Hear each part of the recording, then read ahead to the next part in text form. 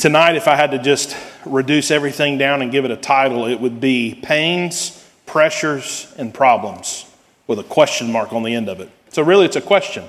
Pains, pressures, problems. I'll go ahead and answer in the affirmative for all three. Pains, pressures, and problems. The truth is, everybody in this building, everybody under the sound of my voice, whether you're here or worshiping online, everybody here, no matter how old you are, there is something inside of all of us that wants to live happy lives. I hope all of us here tonight, at the end of the day, you really truly desire to live a happy life. It's actually part of being a Christian. You're called to find happiness and joy in who Christ is. And we all want to have peace. We all want calm in our existences. And all of us, every one of us here, should long for pain-free, pressure-free, problem-free life. If that's not you, and you're totally okay with pain, pressure, and problems, and you're looking for some to take on, I have a roster of them. I'll be happy to deliver them. You just tell me where to drop them off. I won't charge you a delivery fee. I'll even bring peanut butter and jelly sandwiches. I'll bring them. But the truth is, all of us wish we could live life without pain, without pressure, and without problems. Now, let's say this on the onset of this thought and where we're going.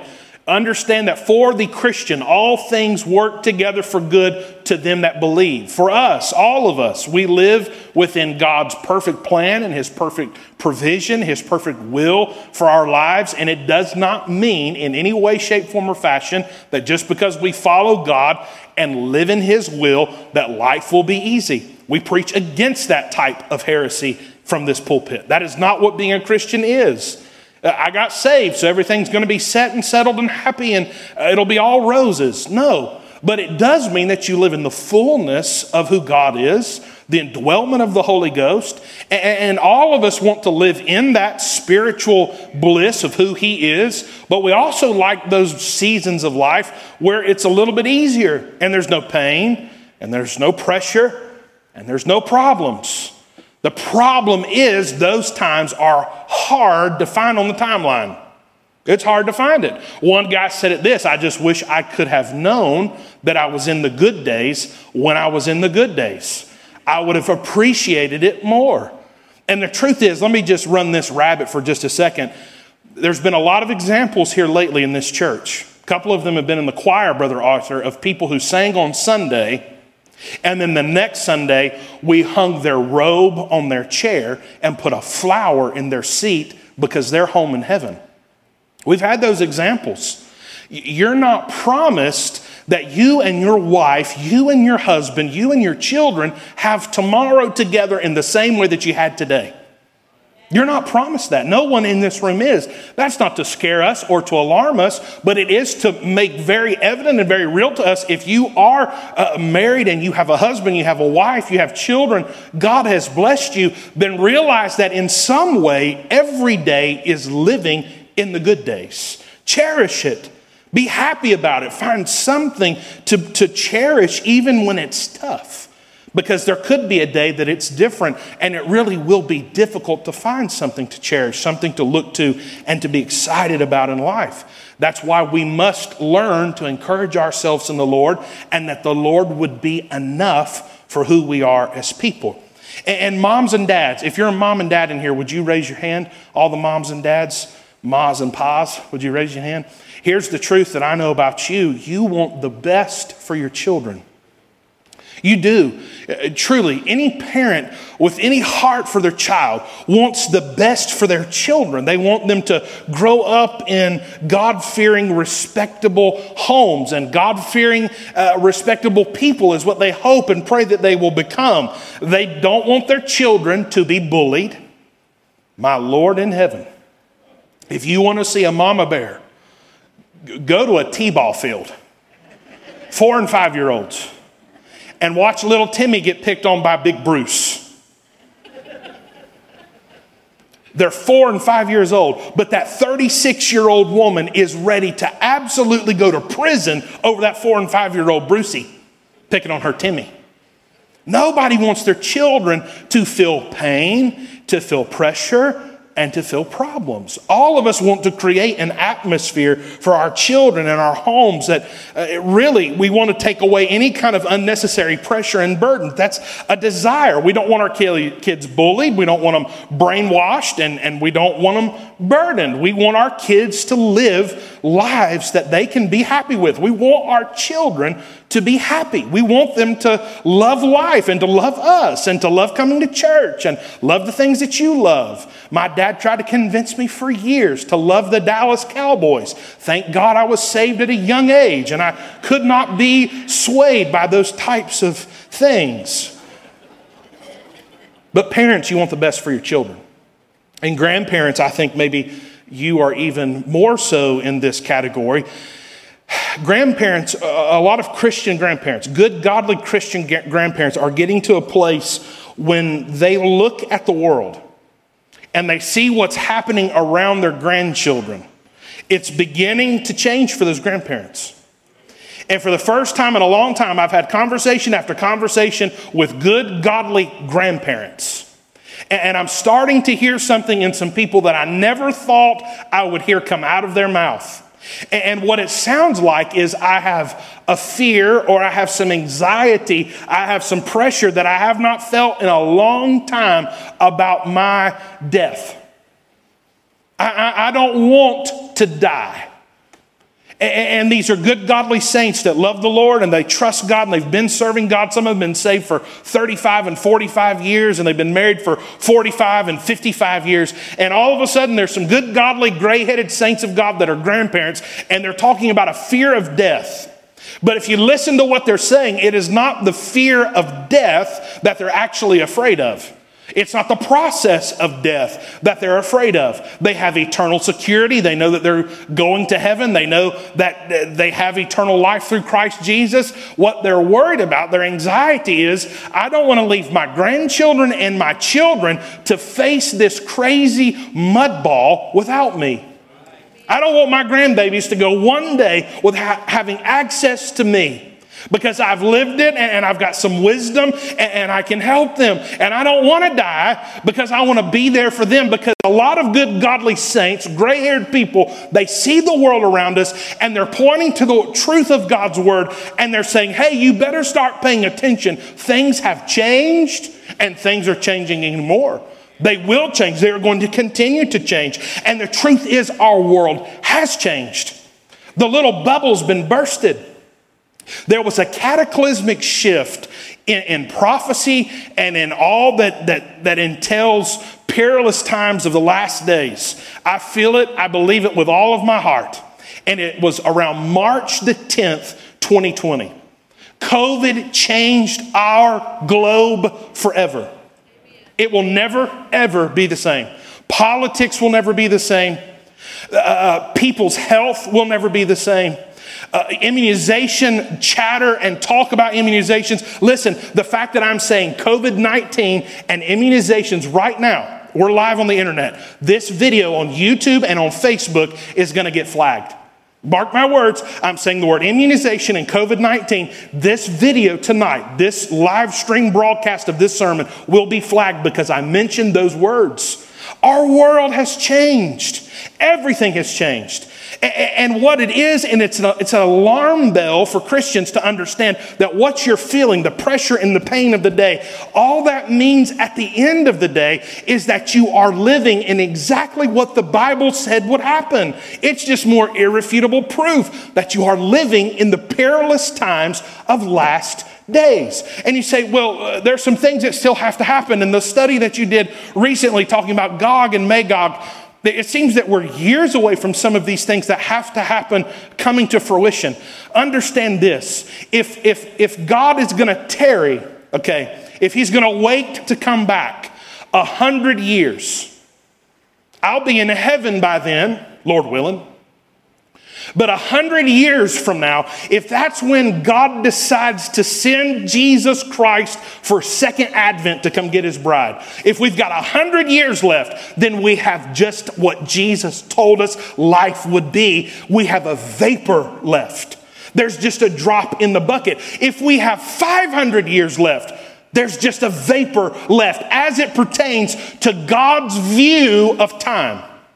God has never been created. God has never not existed. And for God to look at 500 years, or dare I say 1,000 years, for God, it is just a blink of the eye until his son comes.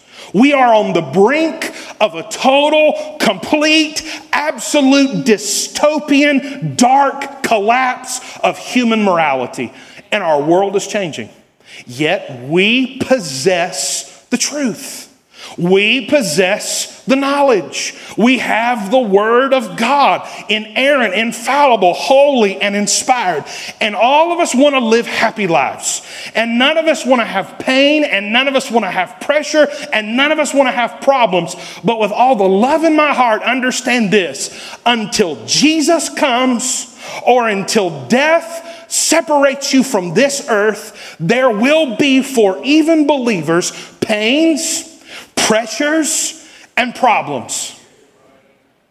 When Adam and Eve fell, when they opened that massive explosion, when they opened up that massive wave of energy that was released in the garden, for the wages of sin is death, goes all the way back to them, their fall. And now today we are feeling the effects of what they did in the garden. Evil comes with a price. Sin comes with a price. And the human existence is scarred. It bears the mark of exactly that. That's why it is such a miracle. That is why it's such a wonderful thing when someone who is spiritually dead becomes alive in Jesus Christ. One of the greatest miracles ever to happen was when you got saved, because God the Holy Ghost came by and saw you as a dead spiritual corpse with no hope unless he did what he did. And the miracle of new life in a dead corpse that happened for every person in this room that's on their way to heaven, it's one of the greatest things that has ever happened. One of the greatest things that has ever happened, that God would bring somebody from death to life. Everything that we are, everything that we have, just the light of the knowledge of the glorious gospel of Jesus Christ is enough to make you shout and run laps all over this church until you can do a marathon. Praise God. If you're really saved, somebody in this building say, praise God, I don't have to go to hell. Praise God. That was a miracle. It was a miracle. You didn't believe God. You didn't believe the Bible. You didn't have the faith to understand. God, the Holy Ghost, had to come by your way and radically save you. And now you have the truth. And there's still that desire. I want to live in peace. I don't want to be at war. I don't want no pain. I don't want no pressures. And I don't want no problems. But the problem is, we are flesh. Sin is sin. But praise God, there is a solution that's coming. There is a solution that's coming. I have absolutely blown my notes all to pieces. We'll just go straight into what the Lord has for us tonight. Everybody say amen. Amen. The truth is, we are all humans and we all have problems. Everybody say that with me now. We are all humans and we all have problems. Say it again. We're all humans and we all have problems. If you're here tonight and you're not human, I'm running. Number two, if you're human and you don't have a problem, then you may not understand what life is all about. I get worried. I get a little anxious. Now, how crazy does this sound, Deacon David? How crazy does this sound that when life feels like things are calming down a little bit, we can take a deep breath.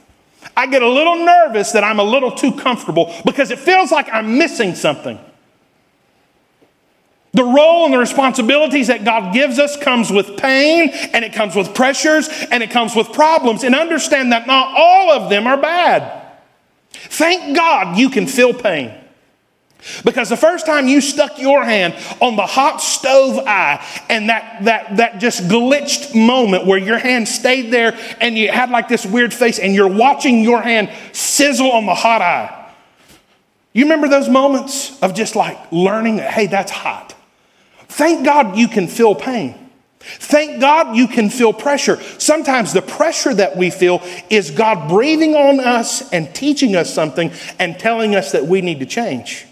And sometimes God uses the biggest problems in our life, the biggest issues in our life, to get the most glory out of us. Pains, pressures, and problems.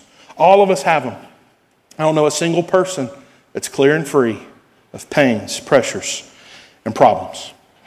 The truth is, there are some people in this room, and just here recently, the straw that broke the camel's back, the last little bit of pressure that you felt like you could handle, here recently, here just lately, it's fallen. And what was just supposed to be a little piece of straw, it actually feels like a pickup truck. It's heavy, it's hard, it's painful, and it hurts. For some of you, it's a child. And you're learning, you're processing what it feels like to have a child who is in sin. A child who is picking a lifestyle you never dreamed they would live. You never imagined that when you brought that precious child home from the hospital and all the baby clothes and the changing of the diapers and learning how to warm up formula and all the things that entails, the excitement of having a new baby. You never thought that child would do what they're doing right now. And your heart is broken.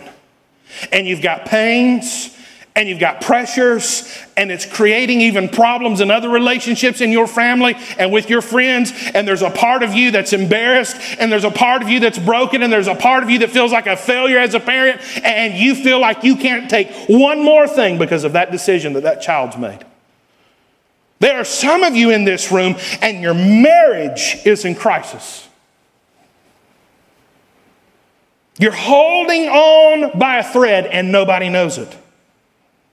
And you're in the greatest pain and pressure and problem that your marriage has ever experienced.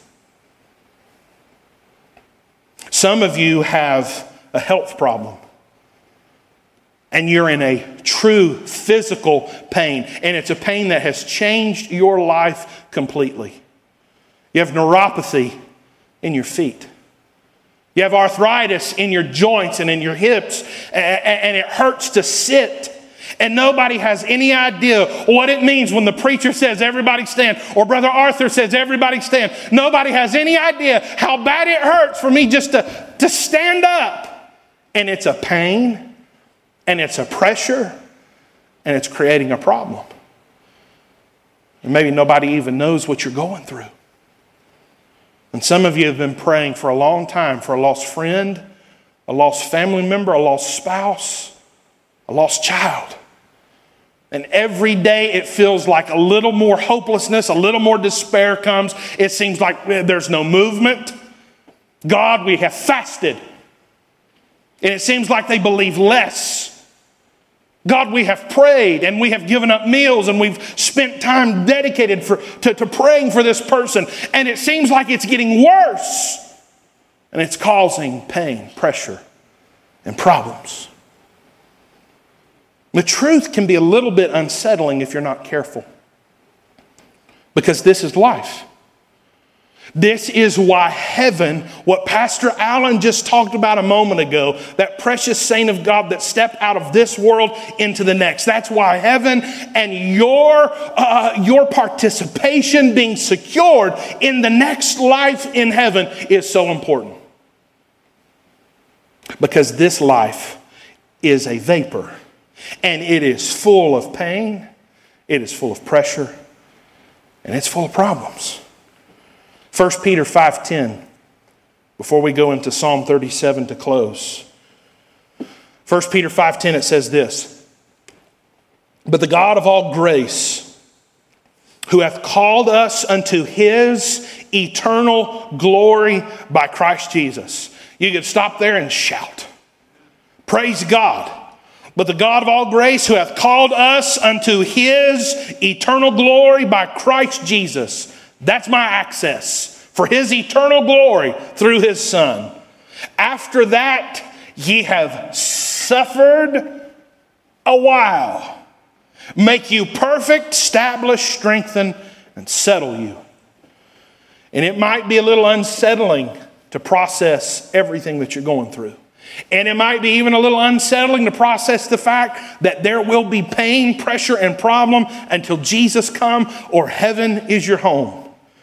But he promised that he would establish, strengthen, and settle you. It does not say that he would completely solve the problem. You can be established, you can be strengthened, you can be settled, and still hurt. You can be firmly footed, established, strengthened, and strong in your faith, full of faith and full of the Holy Ghost, God's word hid in your heart. You can be strengthened by everything that he will offer you if you'll just ask him. All of those things can happen. He'll strengthen you. He'll establish you. But at the end of the day, it can still hurt. You have to deal with people. You have to deal with family. You have to go to the doctor. You have to come to church. And it's full of pain and pressure and problems. We can be encouraged for a couple of reasons. Number one is that this process of pain and pressure and problems will come to an end. It will come to an end. It's not here to stay. This is not the permanent a fixture of your life, your status, and even of your eternal life. The pain and the pressure and the problems will come to an end. Does anybody in this church believe that? I said, your pain and your pressure and your problems will come to an end. Amen. Glory to God. Hallelujah. Praise his holy name. The pain, the pressures, and the problems will come to an end. This isn't here to stay. I can do anything for a few minutes.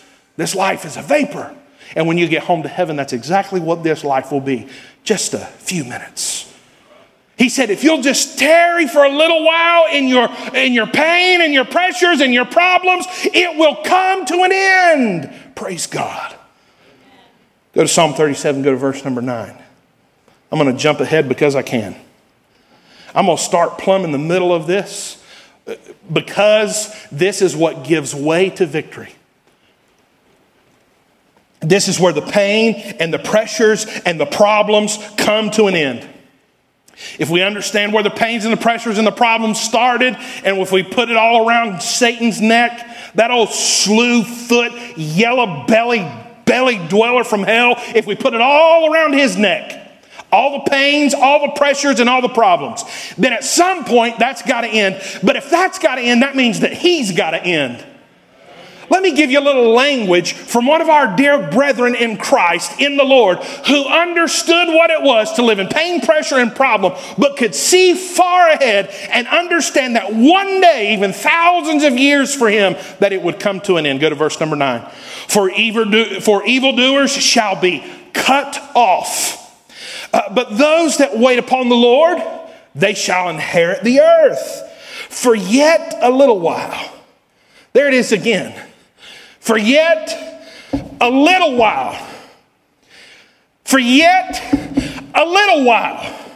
And the wicked shall not be. Yea, thou shalt diligently consider his place, and it shall not be. It means you'll go to look for him. You'll search near, you'll search far, you'll search high, you'll search low for the evildoer, and you will not be able to produce his location. Why is that? Why is that? The meek shall inherit the earth. They shall delight themselves in the abundance of peace. The wicked plotteth against the just, and gnasheth upon him with his teeth. And the Lord shall laugh at him. Are you paying attention to the verses? And the Lord shall laugh at him, for he seeth that his day is coming. The wicked have drawn out the sword and have bent their bow to cast down the poor in the need, and to slay such as be of upright conversation. Their sword shall enter their own heart, and their bow shall be broken. All a little that a righteous man hath, all that you have is better than the riches of many wicked. For the arms of the wicked shall be broken, but the Lord upholdeth the righteous.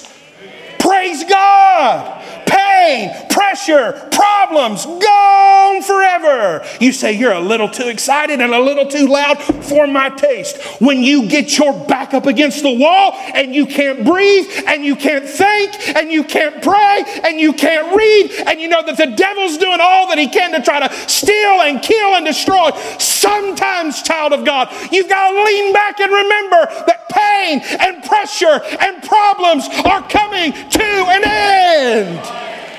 Praise his holy name. It's all going to be over. And he'll go to hell.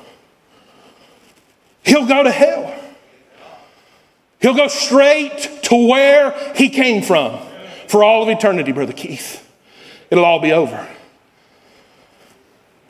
You see, the cry from David's heart, this is from David. The cry from his heart is very similar to the cry of some dear godly people I know. Some old gray-headed saints that I love and respect. It's a very similar cry. And you might be right smack dab in the biggest attack of your life. You might be depressed, you're down, you're dejected, and you might have even been rejected by somebody. You feel like the whole world is coming against you.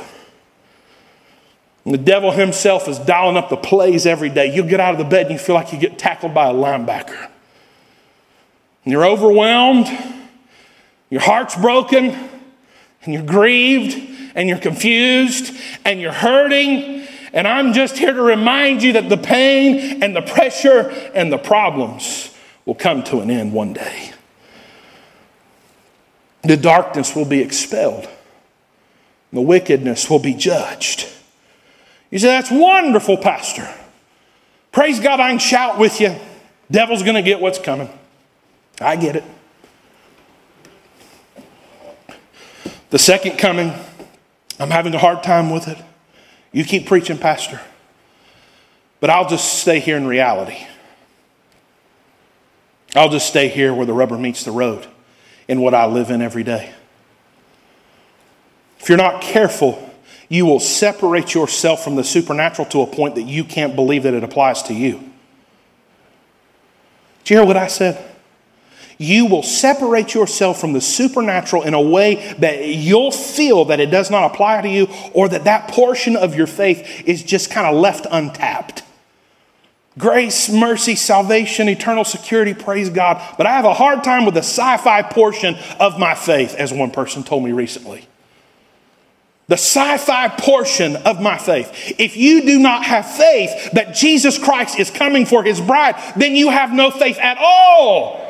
You don't get to pick and choose. That is the faith. That is the hope that he's coming for his bride. So then what do I do, Pastor, until he comes? I told you I started in the middle. We lick the cream out of the Oreo first. Now let's go get the cookie. I'm trying to be good, and I hadn't had an Oreo in a long time, and now I got a hankering. Double stuffed. And who's ever heard of a blonde Oreo? Get out of here with that. All right, let's get back on to what matters. Go to the first verse of Psalm 37. So what do you do in the meantime? It's in the first part of this cry from David's heart. He gives it to you. You just got to read it. It says, fret not thyself because of evildoers. Neither be thou envious against the workers of iniquity. Don't be jealous of them. For they shall soon be cut down like grass and wither as the green herb. Trust in the Lord and do good. So shalt thou dwell in the land, and verily thou shalt be fed. Delight thyself also in the Lord, and he shall give thee the desires of thine heart. Commit thy way unto the Lord. Trust also in him, and he shall bring it to pass. And he shall bring forth thy righteousness as the light, and thy judgment as the noonday. Rest in the Lord, and wait patiently for him. Fret not thyself because of him who prospereth in his way. The world's going to be the world. They're going to do what they want to do, and they're going to do it anyway.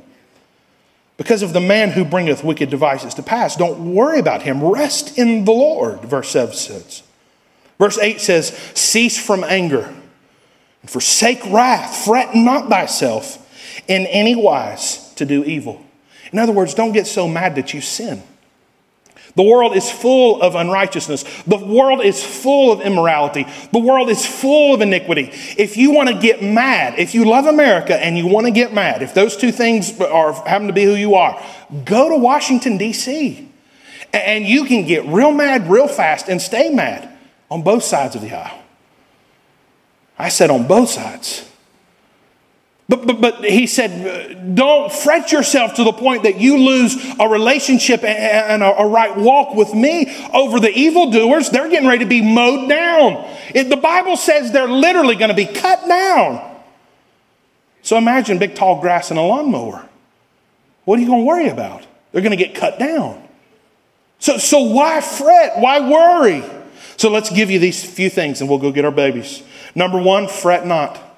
Verse 1, verse number 2, fret not. I really want to take that apart. The verb here is to be constantly or visibly worried, or constantly or visibly anxious, a state of anxiety, or a state of worry. Don't fret, fret not. You can take that word fret and you can just absolutely go wild with it. It's so big. Don't fret, don't worry, don't be anxious. Don't feel uneasy. Don't be distressed, don't be upset. Don't upset yourself. Don't feel unhappy, don't agonize, don't anguish, don't sorrow, don't sigh, don't pine. Well, that's one we need to bring back. Don't pine. Don't brood, don't mope, don't make a fuss, don't complain, don't grumble. This is my favorite, don't whine. My grandmama used to say, y'all need to stop being a bunch of whiny heinies. Don't whine. Fret not. What are you whining about? What are you complaining about? What are you griping about? Well, the pains and the pressures and the problems, I understand, but fret not. Fret not. Don't do it because of evildoers. They will soon be cut down. And then he gives you number 2, trust in the Lord. Trust in the Lord. Don't trust around him. Don't kind of trust him. Trust in who he is. His full capacity, not yours. Then he says, do good. Stay put, dwell in the land. Papa used to say, bloom where you're planted. He'll feed you, so trust him. That's how you can break that verse down. Trust him. And here's how we can ask if he is worthy of our trust. And I'm polling the audience, and I like an audience that responds. Has God ever failed you one time? No. Praise God, then trust him. Do good. Stay put. Quit looking for the next new leaf to turn over. Why? There's so many people in Western North Carolina that flop from church to church looking for the new fad and the new thing and the new free toaster because they don't trust God enough to stay put. Dwell where God puts you. Be faithful in the job that God's given you. Quit looking for the next 100K and stay put. Dwell in the land and trust God. The Bible says he will feed you and take care of you. Number 3, go to the next verse. Number 4, in verse 4, number 3, delight thyself also in the Lord. Here's the best way to put this. Make what he wants, what you want, and then you'll have what you want. Make what he wants, what you want, and then you'll have what you want because he will always give you what he wants you to have. Better yet, he will give you exactly what you need. Delight yourself in what he gives you. Delight yourself in who he is and the fact that you have access to him. Verse number 5 says, commit thy ways unto the Lord. Don't commit to you. Pain, pressure, and problems are personal, but you can't commit to yourself. This is me now. One of my favorite things I like to say, I got this.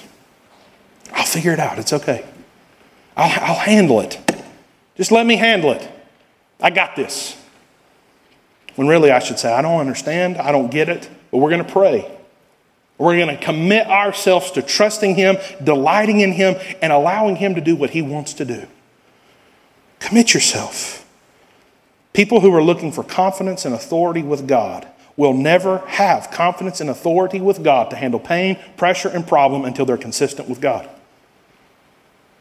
Never. The only way you can have understanding, the only way you can have peace, the only way you can have what you need to be able to make it in this life is consistency with God. Spiritual yo-yo effect will just absolutely devastate you. Commit yourself to God. Number 5, you'll find in verse number 7, and we'll close. It says, rest in the Lord. Rest in the Lord. Remember, it says in Him, not around Him. Don't get near Him. Don't keep a healthy distance to Him. Rest in Him. The only way you can be in Him is to know Him in His Word.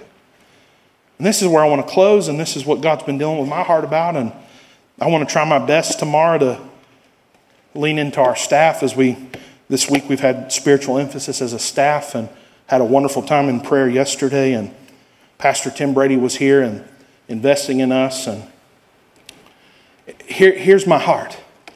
The only way you're going to find rest in the Lord, and I know we've got to go at 7:45. I wish we could go to 10:45. I mean that. I had too much coffee. The only way you'll ever find rest in the Lord is by cultivating a passion for His Word. Deacons, do you agree with the statement I just made? Yeah, cultivating, and I ask the deacons because they're called by God to be men full of faith and full of the Holy Ghost. How do they get full of faith and full of the Holy Ghost? His Word. They don't do it on their own. Rest in Him. Where is He? How is He to be ascertained? What is our modus operandi of understanding resting in God? It's through His Word. And there are a lot of people who calculate their faith and their relationship with God based on things that do not matter, things that are not even spiritually tangible. Well, the preacher likes me. The preacher will answer my text message when I text him. My church office and the staff, they seem to like me pretty good. I've gotten an in with them. That will quantify the satisfaction that I have for my walk with the Lord. Now listen, before you go and get angry, I'm not talking about we can't be friends. That's not even biblical. We are to be close. We are to carry each other's burdens. I'm talking about the essence of what you hold near and dear and the essence of where you find rest in the Lord. It cannot be the man behind your pulpit. It can. Well, Ralph Sexton's my pastor emeritus. Good. Love him, pray for him, support him. But that ain't going to bring you peace. That's not going to bring you rest. Are you expecting that a 33-year-old pastor is to be the source of where you find rest and peace and hope and inspiration and a knowledge of God, growing in the grace and the knowledge of God for yourself? Don't put that pressure on me. You must cultivate a love, a passion, a desire to know God for yourself through His Word. And it's the only way you'll ever really know who He is. Rest in the Lord, but do it by cultivating a passion for His Word. Holy Father, in Jesus' name, we all have pains. We all have pressures. We all have problems. We're people. And I'm thankful that your grace and your mercy is sufficient. Your word is ever true. And that's for anyone. It's for whosoever. Lord, I'm thankful that tonight you've given us some encouragement for your word. God, directly from your word, you've encouraged your people. And Lord, now we rest in you. We delight ourselves in you. We look for our strength and our hope in you. We want understanding and wisdom liberally. You said in your word that if we'd ask, you'd give it. And Lord, we ask for it. Help us to know you more and more about Jesus. More about him. less of me. Touch our church. Touch our people. Bless the service on Sunday. Be with us at 8, at 10, at 9:30. Bless the Sunday school teachers as they prepare and study their lessons. Protect our children. Push back darkness, push back evil, push back wickedness. Open up heaven and breathe on your people. We are hungry, we are desperate, and we're waiting for your soon coming return. It's in Christ's name the church pray. Amen.